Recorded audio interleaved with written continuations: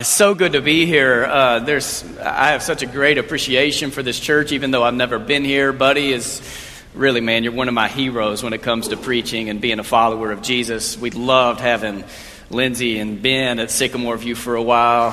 And I love the sermon series you're in right now, and it's such an honor to be able to come and to be a part of that, to talk about how God intercedes for cities. Because when you see through it, when you look at Scripture, it's evident in the Old Testament, God cared about cities. He cared about the redemption, not just of individuals walking into a covenant with him. He cared about cities being redeemed. Jesus did too. All right, Jesus spoke woes over cities. He also spoke blessings over cities. Have you noticed before when Paul writes most of his letters, he doesn't write to individuals, he writes to churches. And when he writes to churches, he doesn't write to such and such main street in Corinth. He writes to the churches of Corinth, to the churches of Rome, to the saints of Ephesus. So as Paul writes, Paul, I think, knows that how the story of salvation goes is not just that Jesus is calling individuals into a covenant with him, but that Jesus wants to light individuals and family units and churches on fire so that they have an impact all around us. All right, God cares about cities. You see it in Jesus' prayer life. All right, where Jesus prays over cities. And we'll get to Luke chapter 19 in a little while. Even in Matthew chapter 26, Jesus is surrendering to the will of God. You remember that story when he's praying in the garden right before he dies? And 3 different times Jesus gives his disciples a command. And the command is, stay awake. How many of you need that command in your life this morning, all right? We got some tired people. Would you agree that we are some of the most exhausted people who've ever lived on the face of this planet? All right, we're some exhausted people. I've been off 5-hour energies now for 5 months, and every time I say that at Sycamore View, our Celebrate Recovery crowd gives me a round of applause, all right? We're exhausted and we're tired. When I was in Abilene, I went to school at ACU. I had a friend, he asked me to preach at his church one Sunday. He was preaching at a church of 15 people, and if one family was gone for the weekend, the church was down to about 8. How many of you grew up in small churches like that?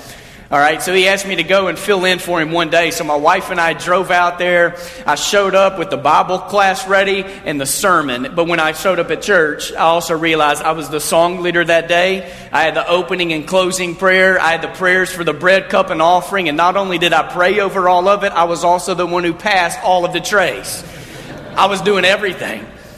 Now, I didn't mind preaching because that's what I love to do. I didn't mind even leading the prayers or passing the trays. But when it comes to singing, that is not something I do. In fact, I have a 6 and a 4-year-old. They 2 boys. They bunk. They sleep in the same room. Our bedtime routine is that I tell them some stories. I pray. My wife sings over them. And she was at a Bible study a few weeks ago, so I was going to go through the routine by myself. And as I started to sing, my 4-year-old put his hand up and he said, "No, Daddy, no. Only Mommy sings in this house, not you."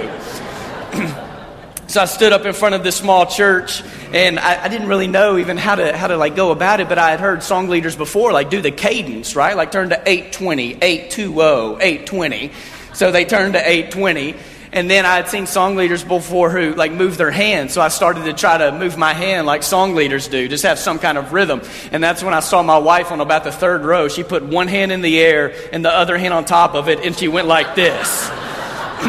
Hand down, all right? So I thought, okay, I'll lead singer with no hands. And there was this one guy in that church who slept through the entire worship service. He didn't just sleep through the sermon. He slept through the songs. He slept through the prayers. He slept through communion. I had to like nudge him to drop a cracker in his mouth, I had to hand him the grape juice. And afterwards, it was that guy who started walking down the aisle, and I could just tell by the expressions on his face. He was about to come up and say, "Great job, young man." But I was prepared, because when he said that, I was going to respond with, "What was your favorite part of the sermon? Just share it with me." But he slipped me a $50 bill, and I decided just to let it go, all right? So I have been paid off before, all right? And I could be paid off again, all right? But Jesus gives them this command, stay awake. All right, but did you know that, all right, in the Greek, this is more than just you like keeping your eyes open. All right, right now your eyes may be heavy, or maybe you're in school sometimes, or you're in work, or you're sitting in that chair watching a football game on Sunday afternoons, and you feel your stuff starting to fade away. It's more than keep your eyes open. Jesus is telling them you need to be spiritually alert. So it's more than just staying awake and not going to sleep. It's you need to be spiritually alert, because right there in the garden, Jesus knew that there was something God wanted to teach his disciples, and he didn't want them to miss it. I've had these moments in my life where I feel like God is inviting me into some intense seasons to teach me about his mission and about his heart and who he is. And sometimes I'm not very good at paying attention. And sometimes I need to be a little better at paying attention. So once a year or so, I try to get away just to pray for 2 or 3 days with no distractions, to get away from technology, to get away from Memphis, to be alone with God. And a lot of times when I follow that invitation of God to want to be spiritually alert, it can be really painful for the first day or two as God disorients, and God reveals these things in a heart or in the heart of the church that need a change, and then God through his grace begins to put some things back together. The first time I remember really happening to me, I was 16. It was the summer after my sophomore year. I'd been through a season of some intentional sin. So after about 2 or 3 months of that, I went to a church camp that summer, and it happened that the focus of church camp was dealing with some things I had been struggling with in my life. Then I went on from that and was wrestling with, okay, can I let go of some of the things I've been engaged in? And can I follow this new way? And that's when my sister, who's 3 years older than me, she came home from college. And my sister and I always had a close relationship. And she sat down in the room with me. And she starts grilling me and asking these questions about my life. And I'm sitting there confessing to my sister. And then she said, here's what we need to do tonight. I said, what do we need to do, Jenny? She said, we need to go and confess our sins to Mom and Dad. And I'm like, that's a good idea for you. I'm 16, and that does not sound like fun. She talked me into it. So that night we sat down with my mom and dad, and she went first. And she started confessing some of the sins of her life. And my mom was crying before we even got to me, all right? And then I started. And both of my sister and I were crying. My mom's crying. And my mom, I'll never forget, she stood up and she ran out of the room. And I thought she ran out of the room out of disappointment. But she came back in the room with her Bible open to the Psalms, and she started praying Psalms over me and my sister. The Bible is open to Psalm 103 and Psalm 51 and Psalm 63. She came back in the room and she starts praying these anointings over us. And I remember it was like the first time I really felt like I could open my hands and receive the forgiveness of God. And I knew if there's a God whose grace could cover some of the things I've done, I want to give my life to serving him. I want to be all in. If God is going to go all in for me, I want to go all in for him. And whether that sends me into full-time ministry or whether I'm a football coach, whatever I do, I want to be all in. Aren't you glad God went all in for you? Aren't you glad God did not halfway save you? Or God did not halfway deliver you? Right? That God has gone all in. So in Luke chapter 5, you have this story. Begins in verse 4. I think we're going to have it up on the screen.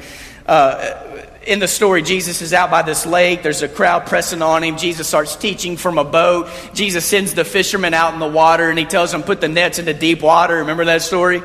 Right? So many fish are in the nets. The nets are breaking. The boats are sinking. And in verse 4, here's what you got. And when he had finished speaking, he said to Simon, put out into deep water and let down your nets for a catch. And Simon answered, Master, we have worked all night long, but have caught nothing. Yet if you say so, I'll let down the nets. And when they had done this, they caught so many fish that their nets were beginning to break. So they signaled their partners in the other boat to come and help them. And they came and filled both boats so that they began to sink. But when Simon Peter saw it, he fell down at Jesus' knees, saying, Go away from me, Lord, for I am a sinful man. For he and all who were with him were amazed at the catch of fish that they had taken. And also were James and John, sons of Zebedee, who were partners with Simon. And then Jesus said to Simon, Do not be afraid. It's the command you see show up more than any other command in Scripture. Do not be afraid. From now on, you will be catching people. Now, in Matthew and Mark, when they tell this story, this is where Jesus says, Don't be afraid. From now on, you will be fishers of men. But in Luke, there's a different word there. All right, in Luke, what Jesus says is, don't be afraid, from now on you will be catching people. It's a Greek word, zogreo, which literally means being captured alive. All right, so what Jesus is telling them is he's going to send them out on a mission, right, to capture people alive. Now, at first thought, that may sound like kidnapping, and we're like, Jesus, that's against the law, but Jesus has something else in mind, all right? Jesus wants to capture people so that he reigns in hearts, like some of the songs you guys led us in this morning. right? To capture hearts, to reign in hearts, and then to set those people out into the world to capture people alive so people come under the reign of God. And don't you love that very next verse in verse 11, they leave everything to follow him? But I think the question the church has to ask is, where do they go? And I don't think it's any coincidence that the very next story, even though chronologically it may not have worked this way, all right, but the very next story in Luke's gospel is Jesus going to a place where there's a man covered in leprosy who comes into his presence. I mean, your Bible goes as far to say that he was covered in leprosy. It's like this guy was one big piece of leprosy. Right? Leprosy is the breaking down of bodily cells where people no longer feel pain and just life begins to happen. So toes are falling. It's an awful disease. All right. So this person comes into the presence of Jesus, even though he's supposed to be yelling, unclean, unclean. Because if a leper touches someone, that person became unclean. And if someone touched a leper, that person became unclean. But here's what you got to love and appreciate about Jesus. All right. Before he healed the man of leprosy, he touched the man with leprosy. So Jesus touched the person who was unclean before he healed the person who was unclean. So according to the Old Testament, according to the law, Jesus became unclean. You got to love that Jesus touches and heals a social disease sometimes before he heals a physical disease. All right, so what does this mean for the church? That God is calling us to engage our cities and to engage our towns and to engage the brokenness and some of the uncleanliness in our communities and in our contexts. The way of Jesus isn't always to disengage from life or to escape from life, but it's to engage the brokenness. I'm preaching through Ephesians right now back in Memphis. In Ephesians, Paul's writing to people in Ephesus. If you know anything about Ephesus, 2,000 years ago, it's one of the most immoral places in first century life. The largest keg party in the first century was in Ephesus. There was all kind of pagan worship. There was all kind of temple prostitution. It was a evil place to live. Life was evil and evil was life. That yet not one time in the book of Ephesians does Paul say, if you come to know Jesus, get out of this city and go somewhere else. But instead in Ephesians, you know what Paul does? The first 3 chapters, he talks about identity. And then he talks about what it means to be clothed in the armor of God so that now you're engaging your city in a way where it's making a difference.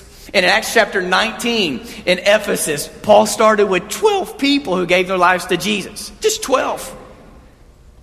And there are stories about 100 AD, 50 to 60 years later, that city of 250,000 people, that over half of Ephesus had surrendered their lives to Jesus because God put 12 people on fire who began to believe this message of Jesus, of engaging a city in a context that even Ephesus began to change. God can do some great things with 12 people, can he? And I'm looking out right now in a church that has more than 12 people. God can do some great things with just a few. When I moved to Memphis about 5.5 years ago, I made the mistake of praying some prayers that totally wrecked my life. I went into Memphis praying prayers of, God, help my heart to be broken by the things that break your heart. Lord, help me to love this city the way you love this city. And God began to move in those prayers. I was reading through the Gospel of Luke when I moved to Memphis, and I came to Luke chapter 19, verse 41. And that's where Jesus, it's the triumphal entry, and he's riding into Jerusalem. And in Luke chapter 19, verse 41, it says Jesus got off of the colt and he wept over Jerusalem. And I sat there with that verse for days because it hit me. Here's Jesus who weeps over Jerusalem, knowing he was about to die so that people could find life. All right, and then it hit me, all right, am I willing to follow Jesus in a way where I will learn to weep over my city and my context, and then to lay down my life and my resources so that people could find life? And then I preached a sermon at Sycamore View, where I wasn't just encouraging people to follow Jesus in this way, but what does it mean for a church to follow Jesus in a way where we learn to weep over the brokenness in our city or in our context? And then to lay down our lives and our resources so that people could find life. We're on a journey where I am at Sycamore View that 30 plus years ago, we were the church that left the city and we moved away And we were faced with that decision again about 3 or 4 years before I went there. There was a lot of talk about selling their facility and moving further out, yet they engaged in a season of prayer and fasting, and they decided that they were going to stay in that current location. It's right there on the border between Memphis and the suburbs. And there was one Sunday that the church, every family unit, they took a little wooden cross and they went out in our front yard, our front lawn, and they nailed these little crosses and it formed this bigger cross. And it was a day that our church made a covenant that this is where we're staying. This is going to be our mission field. And then we began, when Casey and I were interviewing with them, we saw some of these pictures and we heard about their vision and we thought, man, I think we could be a part of something like this. But those crosses led people in our church to start praying prayers that not only would we stay in that location, but that we would begin to engage the neighborhoods around us and the people around us so that we could have an impact, that we would be a light for Jesus in that community. And God began moving in those prayers. And there were these young teenagers who started coming over to our facility on Wednesday nights, and they didn't have anywhere to go after school, which led us to having a conversation with the Boys and Girls Club of Memphis, because 5.5 years ago, we added on to our facility. We had bigger space. And we have been praying that God would use every inch of our facility to be immersed in the kingdom of God in some way, somehow. So we start this dating relationship with the Boys and Girls Club, which led about 3 years ago to them coming and using our campus. So now every day we have over 150 kids, Monday through Friday, who are on our campus. But when we did this, there were a lot of concerns. And there were concerns of what if a kid breaks an arm and they sue us? Or what if things show up missing? Or what if there are more scratches on our walls? And we entered into those conversations, and basically what we said is, I would much rather, I'm fearful of God visiting us one day saying there are no scratches on walls. Or there's nothing in your church that is broken. Congratulations, you got a clean facility. And if it comes down to it, teenagers are going to break arms. And I would much rather a teenager break an arm on a facility when they're in a place where they're being loved than in some gang fight or doing something after school that they shouldn't be doing. And if a kid's going to break an arm for the love of God, let them come break an arm on our campus. And if we get sued, let's trust that God can work it out. But here's how it's worked in my own life. Casey and I moved to Memphis from Texas. If you know anything about Texans, Texans have some major egos. Can I get an amen from someone in the room? I mean, the only thing that comes close to the egos of Texans are SEC fans, all right? And I'm not a Texas fan, all right? But born and raised in Texas. And when we chose to move to Memphis, you would have thought we chose to move to the moon. I mean, people were coming up to us with tears in our eyes. I mean, and they were genuine. They were saying stuff like, Memphis isn't in Texas, right? They don't have brisket barbecue there. You're going to go raise your kids in Memphis? Have you watched the first 48? I mean, the things people would say.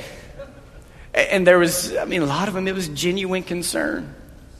Like, why would two people born and raised in Texas go move to Memphis? My wife was born and raised in West Texas, and a lot of those people in West Texas have never been out of West Texas. They've just been in the land where it's so flat you can watch your dog run away for like 2 weeks, We moved to Memphis, and a year later, we had the first Rothschild in our family born outside of Texas in generations. And we had Texans who sent Texas soil all the way to Memphis in the mail to us in bags for us to put on the delivery room floor of the hospital room, right, so that our baby could be born on Texas soil. Now, we didn't do it, but I'm pretty sure people from Kansas and Idaho and Delaware don't do that kind of stuff, right? But Texans, it's important. We moved to Memphis and we started just praying these prayers. I started going on prayer drives. I would just go through cities and neighborhoods, and I would go through some of the wealthiest neighborhoods in our city where I would see men washing cars, and I would begin to pray knowing that if they would spend as much time like nurturing their kids as they did on the golf course or washing a car, their families would look different. I would drive through some of the poorest neighborhoods in our city, praying prayers of just seeing living conditions and wondering what the resurrection has to say for people living in pockets all over our cities. After living in Memphis about a year and a half, I hit this wall in my faith journey. I think I hit a place of compassion fatigue. I've been hanging out at Hope House in Memphis, which is a daycare that serves kids who suffer from the AIDS epidemic. I've been engaged in a lot of just seeing so much brokenness around me, and with all races and all socioeconomical classes. And I just hit this wall, and the wall I hit, the faith crisis I found myself in, wasn't does God exist or does God not exist. It was when does God choose to intervene, and when does God keep his hands off? When does God choose to step in and pour out his restoration and redemption power, and when does he keep his hands off? Because if you want to engage brokenness, you're going to be left with some questions in life. It was about that time that Casey and I started praying, where do we need to live?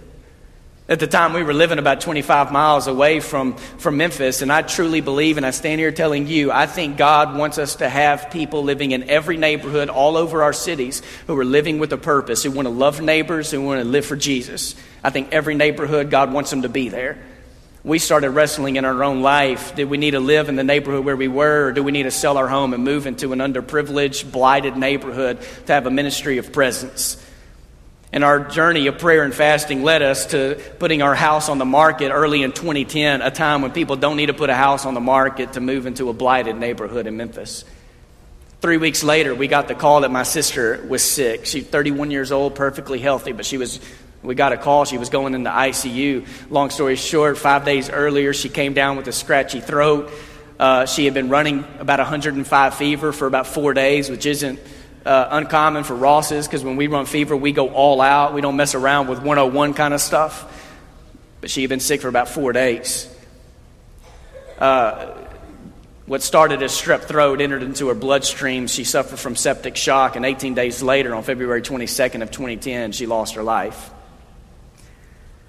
And so within 3 to 6 weeks, we made a decision to sell a home and to move into an inner city community, and then my sister loses her life. So we are suffering and all this stuff going on in our hearts. But in this strange kind of way, my sister's death rooted us more and more in the hope of the resurrection, which has caused us to engage Memphis with even more passion.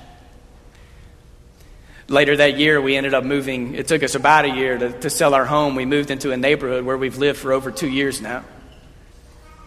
And every 6 months or so, my wife and I, we have to remind ourselves that, okay, what does it mean for us right now to be good, faithful neighbors?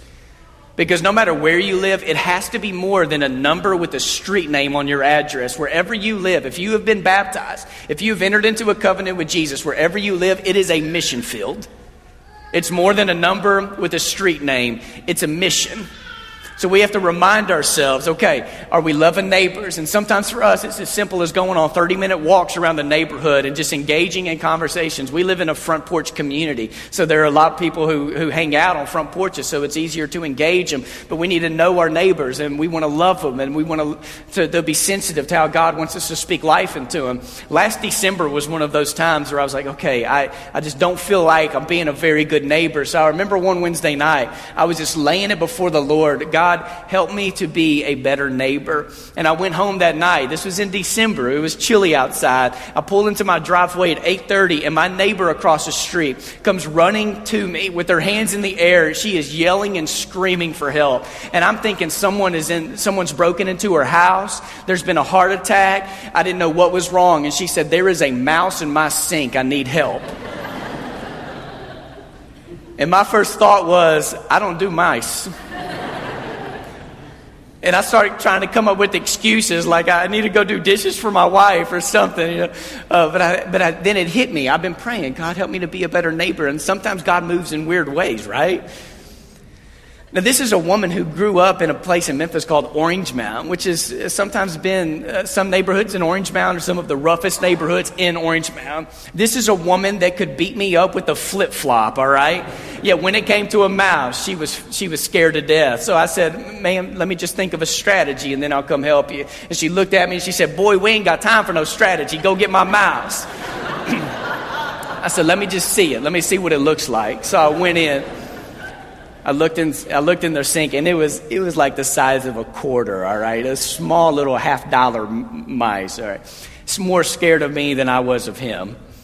And I'm sitting there, and now I'm thinking through options of how am I going to get rid of this thing? And I'm just going through options in my head. My first thought was just flush it down the garbage disposal, okay? I'm going through options in my head, all right? I didn't do it. And then I thought, well, option number 2, I could set a mouse trap, throw the mouse trap in the sink and just wait until there's a snap, and then that would take care of the problem. Or option 3, I could try to safely transport it outside. Now, let's be honest. How many of you would have flushed it down the garbage disposal?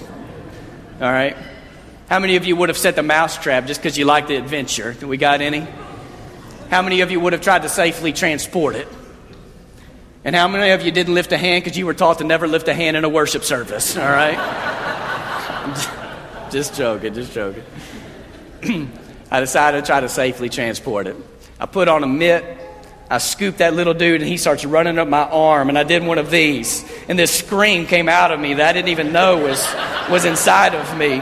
I was very embarrassed by it, right? It freaks out Grandma and her daughter and the granddaughter. You know, they're peeking through the door in the back of the house. What happened? So then I got another mitt, scooped it, ended up getting it outside, and now every time they see me, they call me the hero of the neighborhood. You know, you never know how God's going to move in some of these prayers of, God, help me to be a better neighbor. For my wife, it was through a stray dog that she made a connection. My wife travels and speaks at girl events, teenage girl events, and it was through a stray dog she made a connection. And it was this woman who said, ma'am, I know you're in this neighborhood because you want to live for Jesus, and if you know of anyone who likes having Bible studies with teenage girls, will you let me know? Because I have 2 teenage girls with some other friends in the neighborhood, and they asked me the other day about having a Bible study. And for a year and a half, my wife met with them. And there were a lot of Bible studies. She said it was very difficult. And now, guess who those girls call when they have a problem in life or when they turn up pregnant? They call my wife. All right, what does it mean for us to live in a way where we follow Jesus? To weep over our cities, our towns, our neighborhoods, our communities, wherever we are. And then to be willing to lay down our lives and our resources so that people can find life. You know, when people build ships, sometimes they can sit there on the bay, they can sit there on the shore, and they can look gorgeous and beautiful, but ships weren't made to sit on a shore. They're made to sail. Right? They're made to move. There's a woman not too long ago, she teaches at a seminary in Georgia. And she painted this image one day. She said, you know, a lot of times in our churches when we take communion, our faces are towards the front. And there's nothing wrong with that. But we're looking up at a stage and the bread and the cup is brought to us, but most of the time we're looking up front. And she said, what if just one Sunday we took communion out to the sidewalks of our church facilities? And just one Sunday we didn't take communion with our faces towards a stage, but we took communion with our faces out, looking out at communities and neighborhoods where people live, with our backs to the church. And we take communion with our hands touching the bread and touching the cup. And as we remind ourselves of this covenant that we're in with Jesus, we remind ourselves of how Jesus is sending us, how Jesus is sending the local church out into the world to make a difference. So we're re-upping in our commitment with Jesus, but we're also re-upping in what it means to be God's people in the world. And I want you to think about it. Today we're moving the tables. I understand this is something you guys do sometimes here in this church. And we're going to actually move the tables. And I love the thought of moving to a table to get the bread and the cup and moving back to a seat. Because you know, in first century life, one of the earliest documents we have after the Bible had been written is that when the church would come together, there would be the ministry of the word, there would be teaching, and then there would be ministry of the table where they would come around a table. And communion was always taken from that space, wherever they were, out into the streets. And they would go take it to people who weren't there that day. So communion has always had this element of moving for the sake of other people. So I want us to remind ourselves of that today. I'm going to pray. We're going to move the tables, and I'll stand up again here in a moment. Let's pray together. God, we thank you, Lord, that you didn't halfway save us. We thank you today that you are just as much horizontal as you are vertical. You're not just some bird hovering in the air. You're not some lifeguard who occasionally jumps in to save us. But through Jesus, you teach us that you are here among us. God, we celebrate today that heaven has never been closer than it is right now in this moment. We celebrate that there are pieces of heaven that are breaking into this earth. And thank you, Jesus, that you taught us to pray for your kingdom to come here on earth as it is in heaven. We thank you that you don't just save us, but you commission and you call those that you save. You send us out with a purpose. And today as we take this bread and we take this cup, we remind ourselves of a body that was broken so that this world could experience life. And God, may we follow Jesus in the same kind of way, that we will surrender to your will, that we will lay ourselves on the line so that people can experience your salvation and live into all of the blessings and promises that you have to give us. So we thank you for this time. And we re-up and renew our covenant with you. It's through Jesus we pray. Amen. It hit me a few years ago as I was reflecting upon just my heart with God, that I don't ever want God to visit me. I don't want God to visit me one day or in the end that God sits down with me and says, congratulations, you always played it safe. That I want to learn what it means to follow Jesus in a way where I'm willing to take some risks for people. And to help lead a church in the same kind of way where we take risks. We don't just play it safe. A couple of years ago, when I found myself needing just to wrestle through some questions about the intervention of God, I began to journal.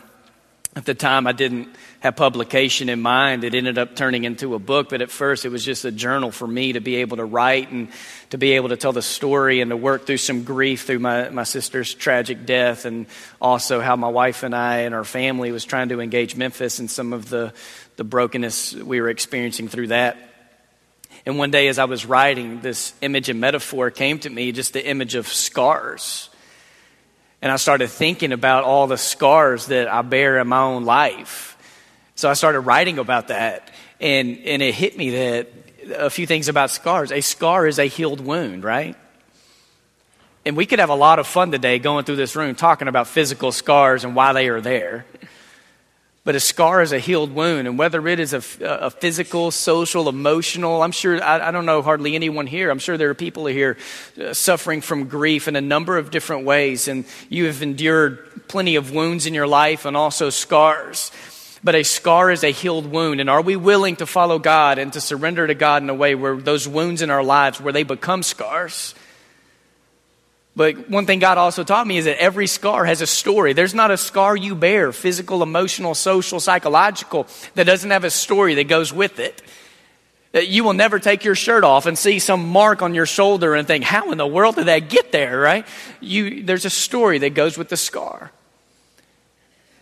And what God opened me up to that day as I was writing is, you are a scarred man, but you live in a very scarred world. We have a world full of scars.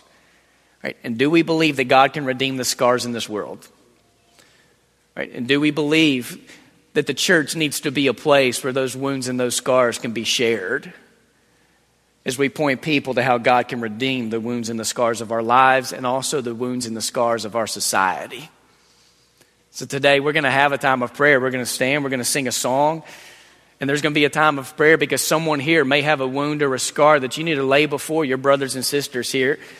There may be a wound that you need God to help heal so that it can become a scar. And there may be someone here who needs God to give you the courage and the boldness to not try to cover up all the wounds and scars of your life, but be able to share them in community so you can experience healing, but also use the scars of your life to help speak and declare God's redemption to those around you. Can we stand today? Feel free to come while we stand, while we sing a song.